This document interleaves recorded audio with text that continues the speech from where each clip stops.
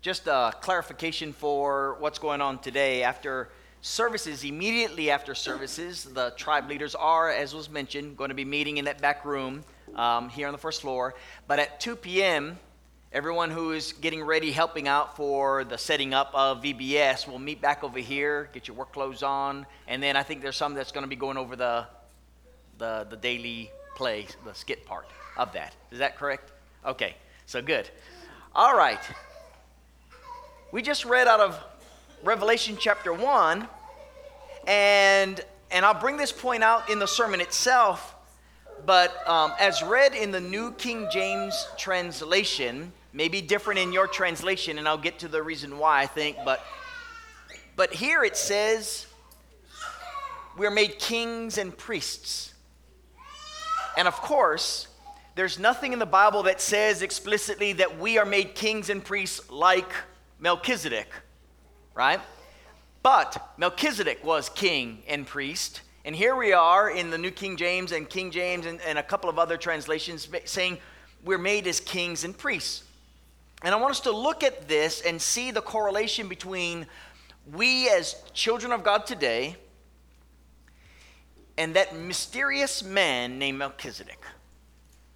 He's mysterious because many of us don't know anything about him other than just a few things that Scripture reads. But he's not as mysterious as maybe is intended by the Hebrew author. But there's some things that I believe are absolutely beautiful that I'm hoping that we get to see in his life that belong to us as kings and priests today. So in Hebrews chapter 7, I want you to open your Bibles to the text there, and I want us to look at the life of this very mysterious person, the way he is personified as a mysterious person, and very intentionally so by the Hebrew author. Read with me. Beautiful, beautiful text. Hebrews chapter 7, verse 1. This Melchizedek, of whom he was talking about from what we call chapter 5, that Christians were having difficulty understanding from this Hebrews standpoint. The author is like, I've got some stuff I want to talk to you about. I'm having difficulty relaying this information because you are dull of hearing. But then he goes ahead and talks about him anyway. And that's what he says. This Melchizedek, king of Salem, priest of the Most High God, who met Abraham returning from the slaughter of the kings and blessed him, to whom also Abraham gave a 10th part of all, first being translated king of righteousness, and then also king of Salem, which means king of peace. Without father, without mother, without genealogy, having neither beginning of days nor end of life, but made like the Son of God, remains a priest continually. Now, consider how great this man was, to whom even the patriarch Abraham gave a 10th of the spoils.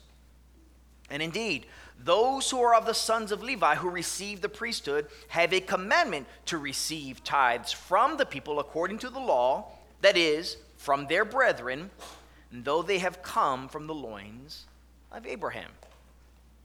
But he whose genealogy is not derived from them received tithes from Abraham and blessed him who had the promises. Now, beyond all contradiction, the lesser is blessed by the better. Here, mortal men receive tithes, but there he receives them, of whom it is written that he lives. Even Levi, who receives tithes, paid tithes through Abraham, so to speak, for he was still in the loins of his father when Melchizedek met him. Therefore, if perfection through the Levitical priesthood, for under it the people received the law, what further need was there that another priest should rise according to the order of Melchizedek and not be according to the order of Aaron?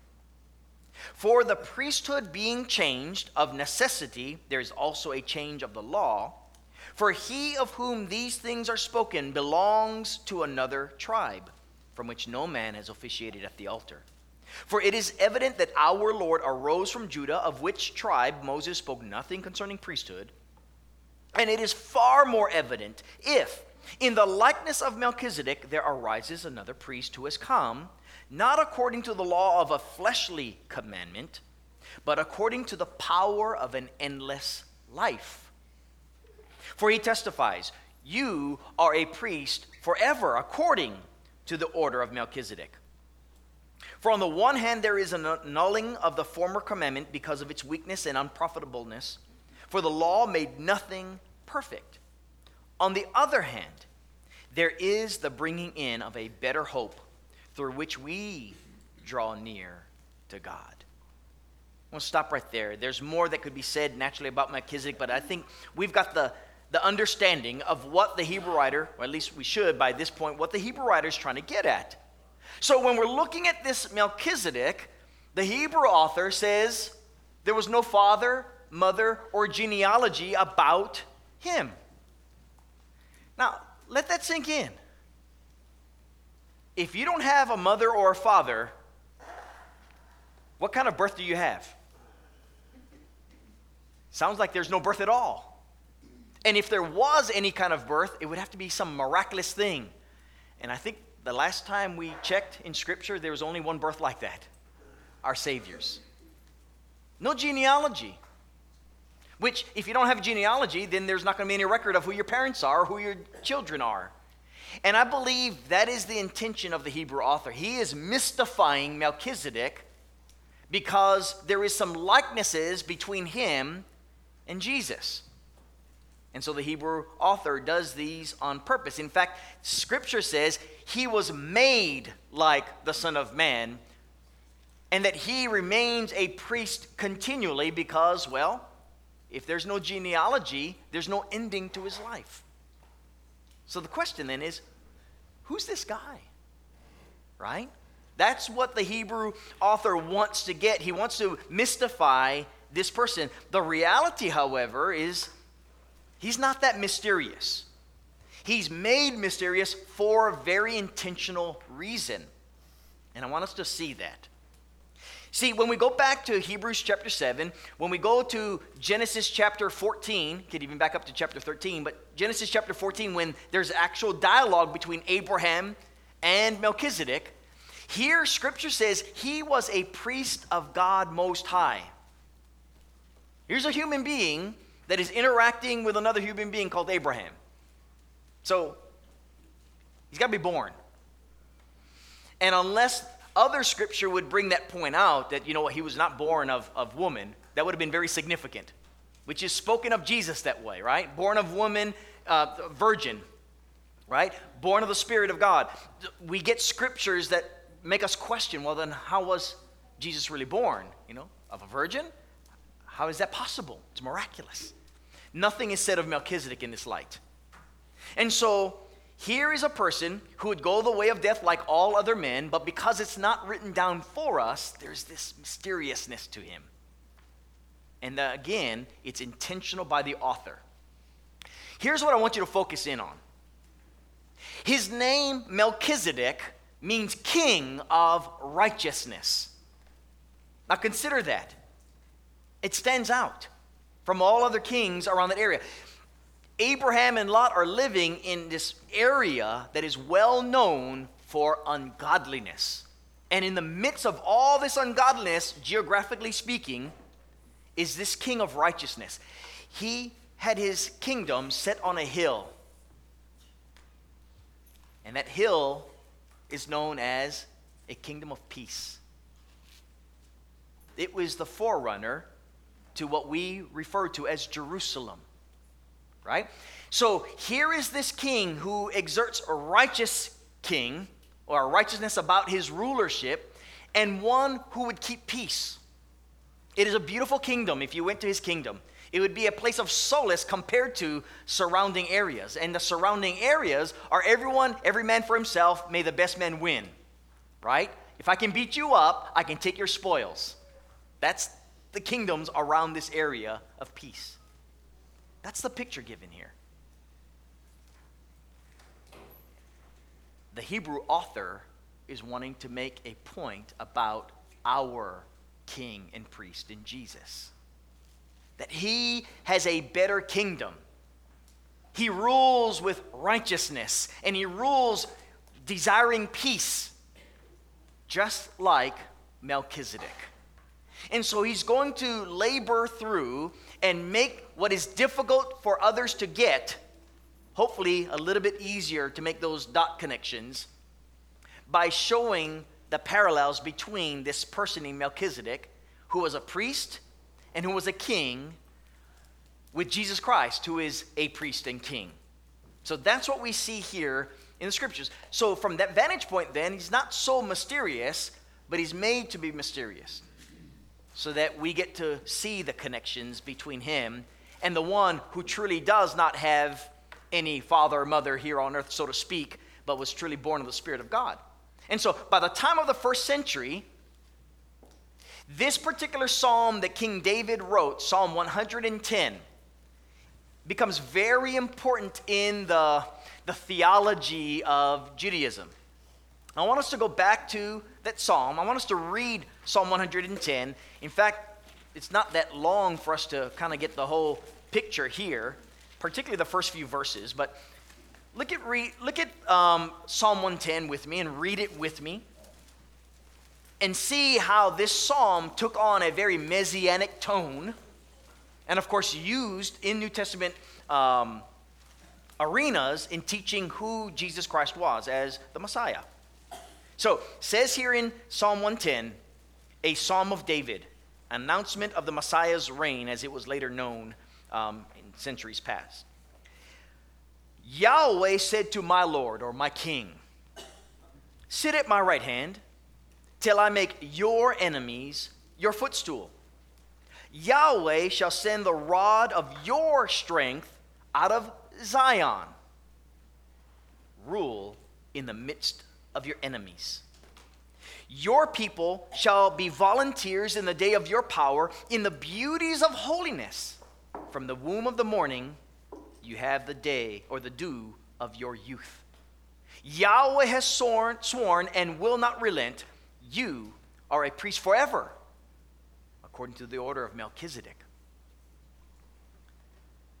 The Lord is at your right hand.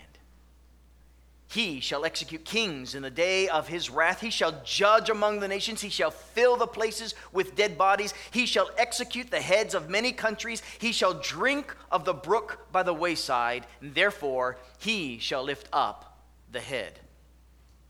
Not the prettiest ending to the psalm, especially as we read things like this, and it sounds so beautiful at the beginning in. This is a king that's going to rule and reign. He's going to rule with his power. But his power is based upon righteousness. His rule is one that seeks for peace. That's the picture given in this psalm. And as the centuries had passed after David wrote it, it was attributed to the Messiah. So that by the first century, anyone that would read this particular psalm would look for the day in which the Messiah would rule and reign over Israel, and note that this Messiah is going to be a priest forever. Just like this background or backdrop to Melchizedek. There was no record of his genealogy. There's no record of mom or dad. All they had was, this guy was in a place known as Zion, known as the city of David, known as the place of the Jebusites, known as the kingdom of peace, with the king of peace. That's the picture and the greatness that the Hebrew author wants his readers to get. So, what does that have to do with us? Right? I mean, if you're reading this today, you're wondering, okay, cool, neat guy. We can't verify much about his life, but so what? What's important is we are made into a kingdom of priests. That's very important. You see, the role of a priest is likened unto the role of the high priest. Our role is mediators. Isn't that the role of priests? To mediate between sinful man and a holy God. Why do you suppose I stress so much as an evangelist on evangelism? Because every one of us in this room are mediators to the world. And unfortunately, too many have this mindset of just the pew Christianity. And I know I've preached many times that's just not true Christianity, right? It's not limited to that. But if we become dull of hearing, we forget our roles. We forget our primary role as children of God. And our primary role is to mediate, is to bring good news to the lost. The role within the body of Christ is to build up the body of Christ, right? And so this is the picture that is given, that we have been made to have peace with God.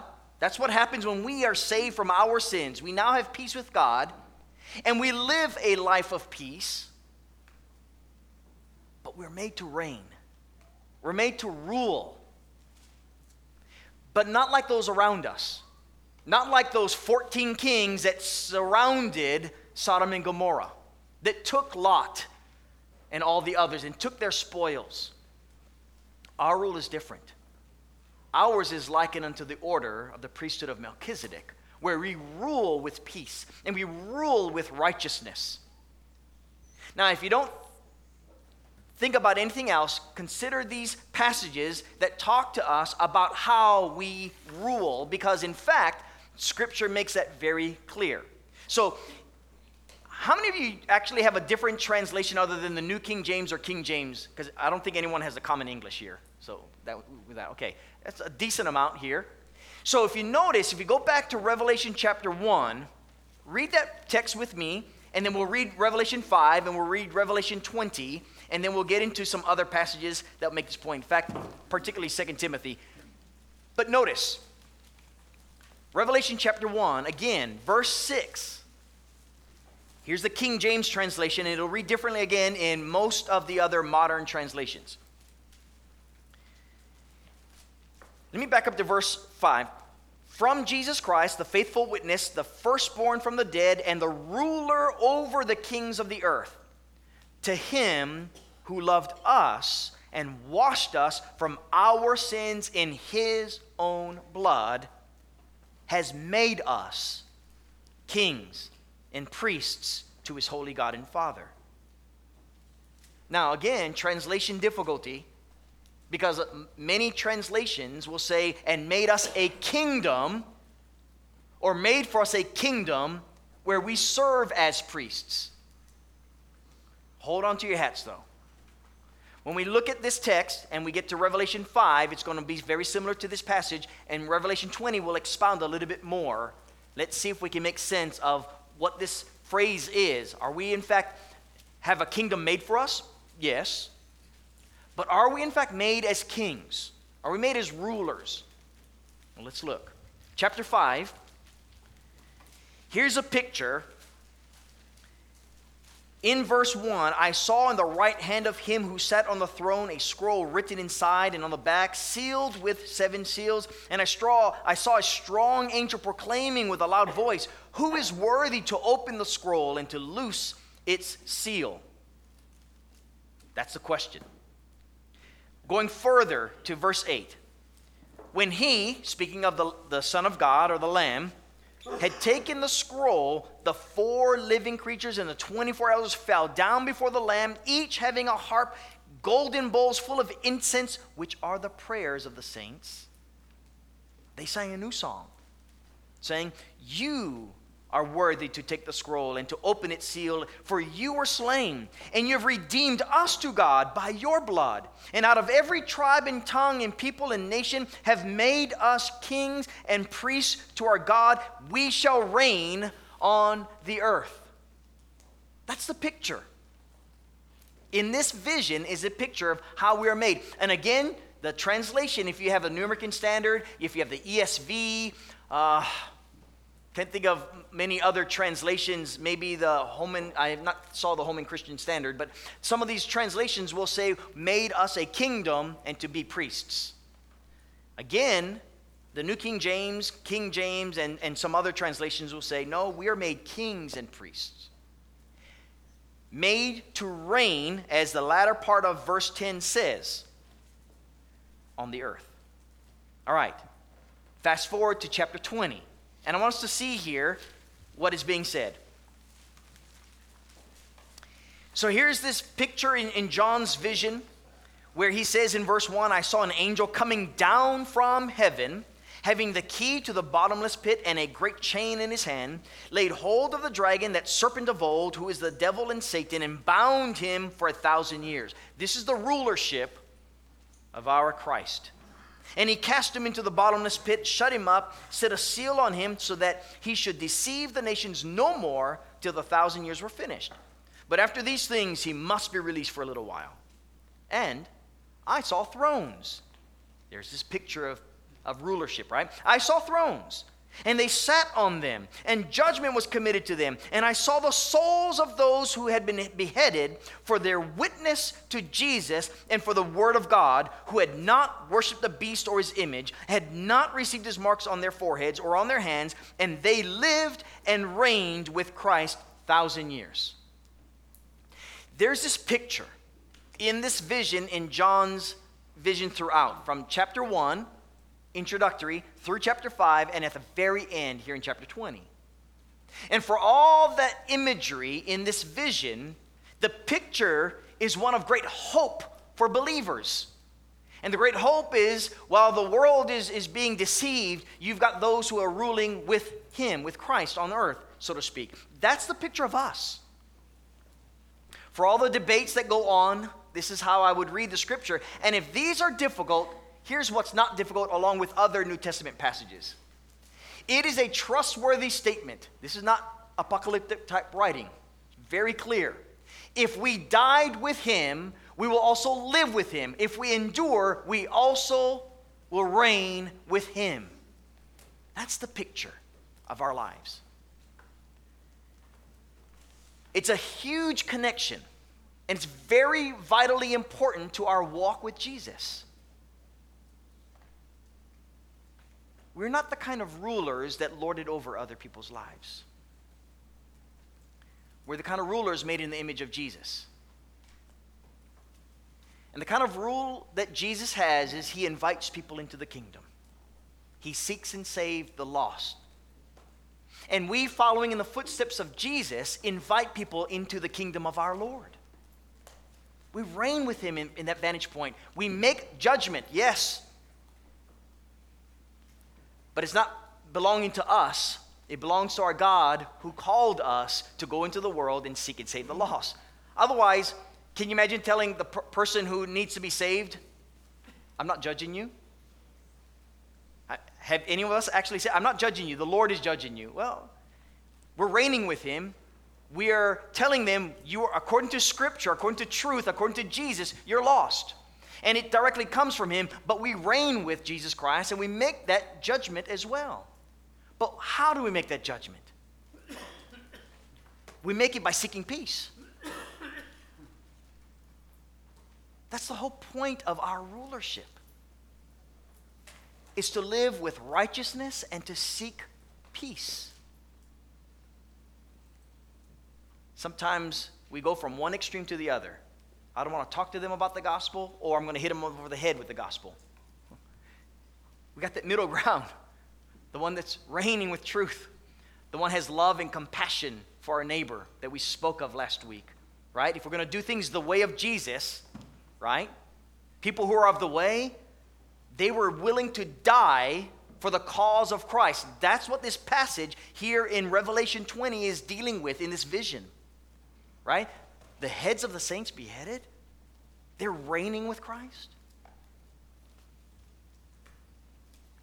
And so are we if we endure, is what we're told.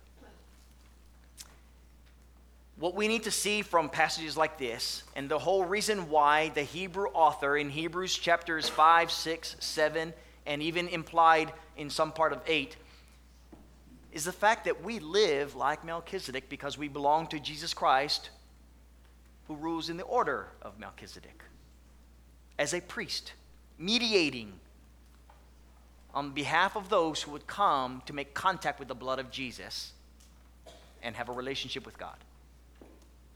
And like royalty, we live protecting fellow citizens in righteousness. I mean, that's how we reign, right? We see injustice in this world, and what do we seek? Justice. But not on our terms, not like young Moses seeking vengeance on his own accord, but doing things through the one who died for us. Using that heavenly wisdom, we live like royalty, and we live with righteousness, justice, mercy. And we also live as a ruler with a genuine desire for peace among fellow men. And those that come into the kingdom of our Lord, that's how we live. I want you to stop and consider, if you don't live this way, you're in sin. Because in the kingdom of our Lord, that's how we are supposed to live as kings and priests. And when there's fighting, backbiting, gossip, whispers, right? We don't do things as God's word teaches us, right? Go to each other, work things out. Then we fail to live truly as God intended us. When the Hebrew author was going through what we now call Hebrews chapter 7, he wanted them to get the picture of who Melchizedek was, so that people would understand, these Jewish believers would understand that the priesthood and the kingship of Jesus is so far greater than the rule that they had even in the days of King David, or in the ruleship as priests from that of Aaron's. But the reality is the consequence, the lay of the practical application of who we are in Christ Jesus is found in chapter 11 by faith. And discipline in chapter 12 of how we live by faith. But it's because of who we are in Christ, his priesthood, his kingship. And that is why we're able to reign with Christ and live as priests and kings, if you will, in the order of Melchizedek. Not your typical kind of sermon. It's not easy to connect these dots, but it's there. It's not mysterious, right? A mystery is only mysterious until you unlock it. When you look inside, it's like, that's what it is. It's easy to get. This should be easy for us to understand. It should be useful for us to understand how we ought to live by faith in Christ. That's the calling. Very simple. But it's one that we need to live. If you're here this morning and you're not living this way, God made for us to live this way. He's intended for us to live this lifestyle where we can reign with our Savior. And if you want to live this way, come to him. He will make you into his image. He will conform you into his image if you humble yourself meekly and you give yourself, your body, a living sacrifice like he did, and you will reign with him. You have all the blessings that are found in Christ Jesus. If you need to turn to the Lord to have your sins washed away, the baptismal right here is ready for you to do that. If you confess that Jesus is the Christ and willing to acknowledge him as such and to turn to him with your life, why don't you do that as together we stand and sing?